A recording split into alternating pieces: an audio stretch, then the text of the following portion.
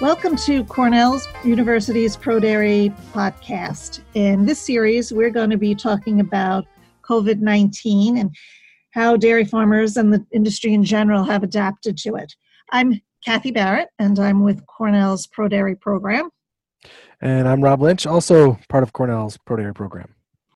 So folks, we have Bob Church, who is the general manager for Finger Lakes Dairy Services here in New York. We asked him to get on for us and just tell us a bit about how things are going for his business and how he's interacting with dairy producers. Bob, what kind of challenges are you seeing servicing dairy equipment since this lockdown started? Well, it certainly is a challenging time. Probably early on, one of the biggest challenges was not knowing where we fell in the food chain, so to speak. Were we going to be able to provide services, not provide services? How limited were they going to be? So I think that for us was probably one of the bigger things. And then certainly as you evolve down, we're certainly in this necessary business, essential business, I guess is the right term, trying to determine, okay, what amount or level of work and engagement we're going to have. So that's kind of been a moving target in a lot of ways. And that's probably, I think, one of the biggest challenges is that it's a daily, you got to review what you're doing. So have you had to limit the amount of service you can provide? Are you still doing maintenance type of work, or are you only doing emergencies? Well, when we first got into it, we thought about doing just emergencies.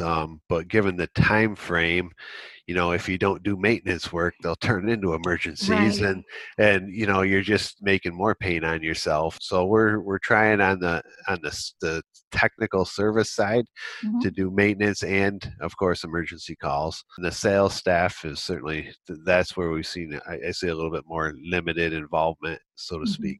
Have you run into farmers saying they don't want technicians on the farm because of COVID-19? Are they asking you to limit your access to the farm? I haven't had any direct situations like that. Certainly when the technicians come out, they need them. There's a reason that they're there. We do try to limit, have the technicians limit their involvement with the people. The sales side, we've pretty much put a halt on any kind of absolutely unnecessary visits. Really don't want sales guys just going out and making sales calls at this point in time. Have your sales folks tried to do stuff remotely with farmers? Yeah, we have a lot of texting, a lot of phone calls, and we still need to deliver product, and that goes on without saying. But we have been able to function fairly well, I would say, remotely. Good.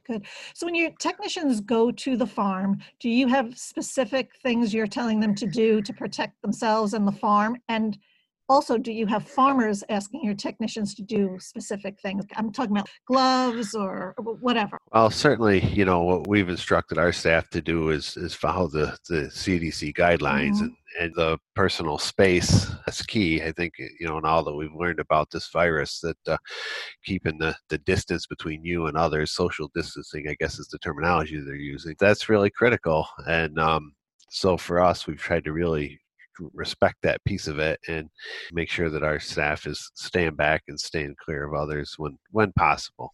Right. So how about from your staff, have you had any labor challenges? Has anybody gotten sick? And have you thought about in the future if somebody does get sick or thinks they have COVID and they have to quarantine? We had one person early on that had a fever, and actually I think he did go get tested and was negative. We've had a few with stomach bugs, but we've been we're everybody's hypersensitive to it now. Right. So it's like, okay, if you don't feel good, if you're not 100%, stay home.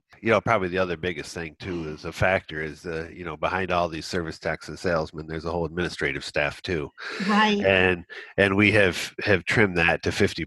If there's a fair amount of pain anywhere, that's where it is right now, because we're shorthanded in that area, and trying to figure out what's the best way to schedule this has been hard. So we've elected to not expose more than we need to being in the office. So that's been a little bit of a challenge.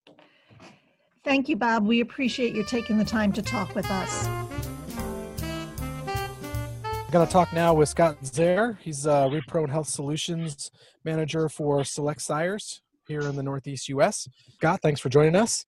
Why don't you tell everybody a little bit about your business and what you do? Yeah, well, thanks for having me, number one. And my role within Premier Select Sires is reproductive analysis and strategic breeding coordinator as well as working with our beef calf marketing and how we do that.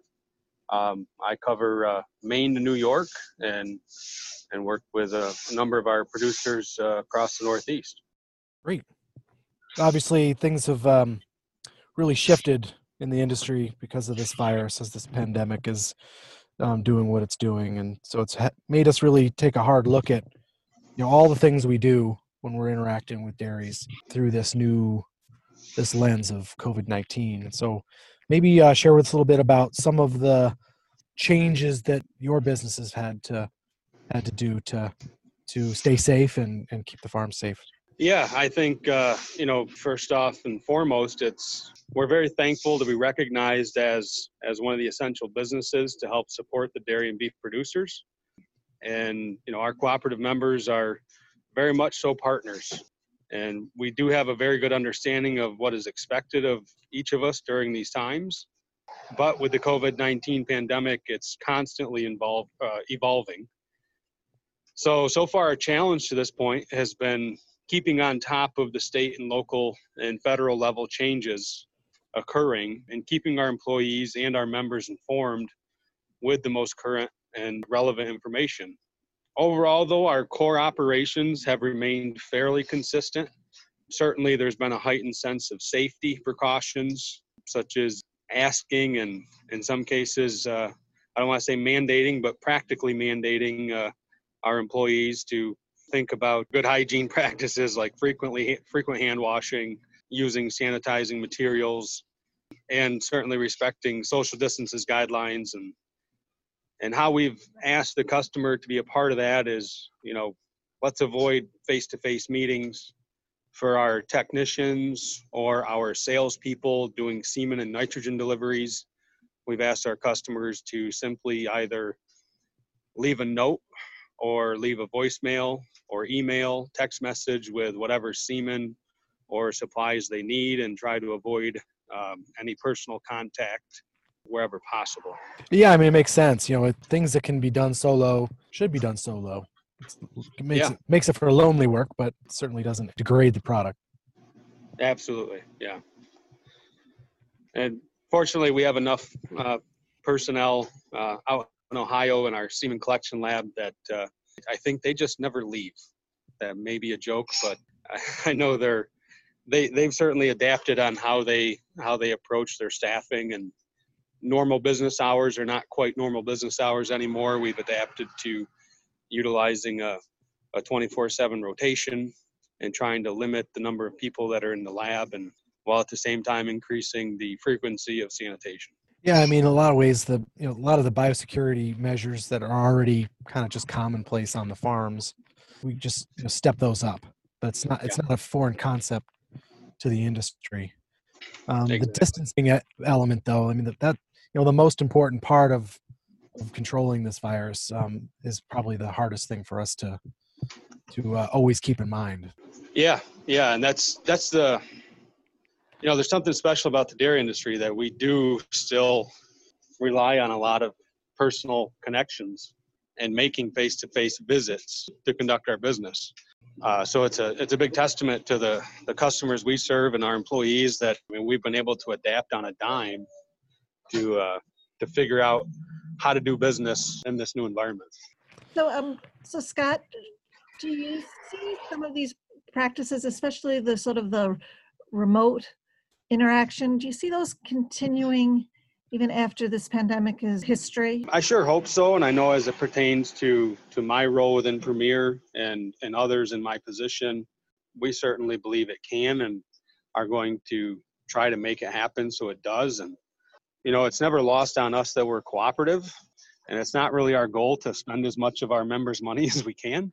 Mm-hmm. So, if I can, my soft estimates is that I could reduce my mileage and overnights by as much as 50%. That's huge savings long-term, not just for our company, but also for the member owners we serve. That's a great point, Scott. I really appreciate you getting on the call with us and sharing your thoughts on this. In this episode of our podcast, we are talking to Charles Bechet of Bechet Hoof Care. He provides hoof care for dairy herds in central eastern New York. Well, my name's Charles Bechet of Bechet's Hoof Care. I've been trimming for 20 years. I have 6 customers and been with them, most of them, for almost 20 years. As of today, pretty much we've been moving forward just like we were 10 years ago. As you know, in the industry, nobody really knows what the future is going to bring, but we're still moving forward with trimming feet every day, not cutting back. All my customers, we really focus on, it's all about the cows. So Charles, when you go on farm, have you had to follow different procedures or protocols? Well, I would say that there's a little less interaction, and we have definitely distant from each other, not shake hands. So for instance, when you're working with the cattle, do you usually have somebody from the farm help you? A couple farms I do, yes. How do you handle that when you have somebody, you're working next to them? Do you just try your best not to do too much interaction? Yes, I would say that we try our best not to Mm-hmm. touch each other, or know that if either one of us, including myself, if I'm sick, which I haven't been yet, if I felt like flu symptoms or anything like that, I wouldn't go that day. With that said, if somebody else on the farms where their employees have pretty strict protocols now. If an employee is sick, they go home. Have you had any of the farms that you work on, have they limited access to their farms at all? Yeah, I would say so. I've been having someone from Cobleskill College kind of intern me lately, starting in like February. And I told him that I didn't even ask the farm. I just knew it was best that he didn't come with me to learn about trimming more. And if I called them and said, I'm not trimming next Tuesday, I don't feel well, they'd be like, yeah, please stay home. Please don't come. Because with me going around farm to farm, they don't want me to be transferring this around either. Yeah, really good point. Have you had to take a little extra care as far as washing equipment in your hands, et cetera, between farm visits? Well, I think we've always should have done this over the years, so this isn't anything really new as far as washing your hands and equipment and things like that. Other than the social distancing, that's probably the big thing that has changed for me, okay. and them as well. So we still have to. They still have the offices. I still have to go in and discuss things with the managers and whatnot. And there is still interaction, like I said before, but we've tried to limit that. Keep the distance from each other. But one thing that we always have to remember is that we still have to take care of the cows. They come first. So we're going to finish up here now with this episode of our Cornell Pro Dairy podcast. Hope you will join us for future episodes where we will be talking to other folks in the industry about how they're handling the current situation with COVID-19. So thanks very much for joining us.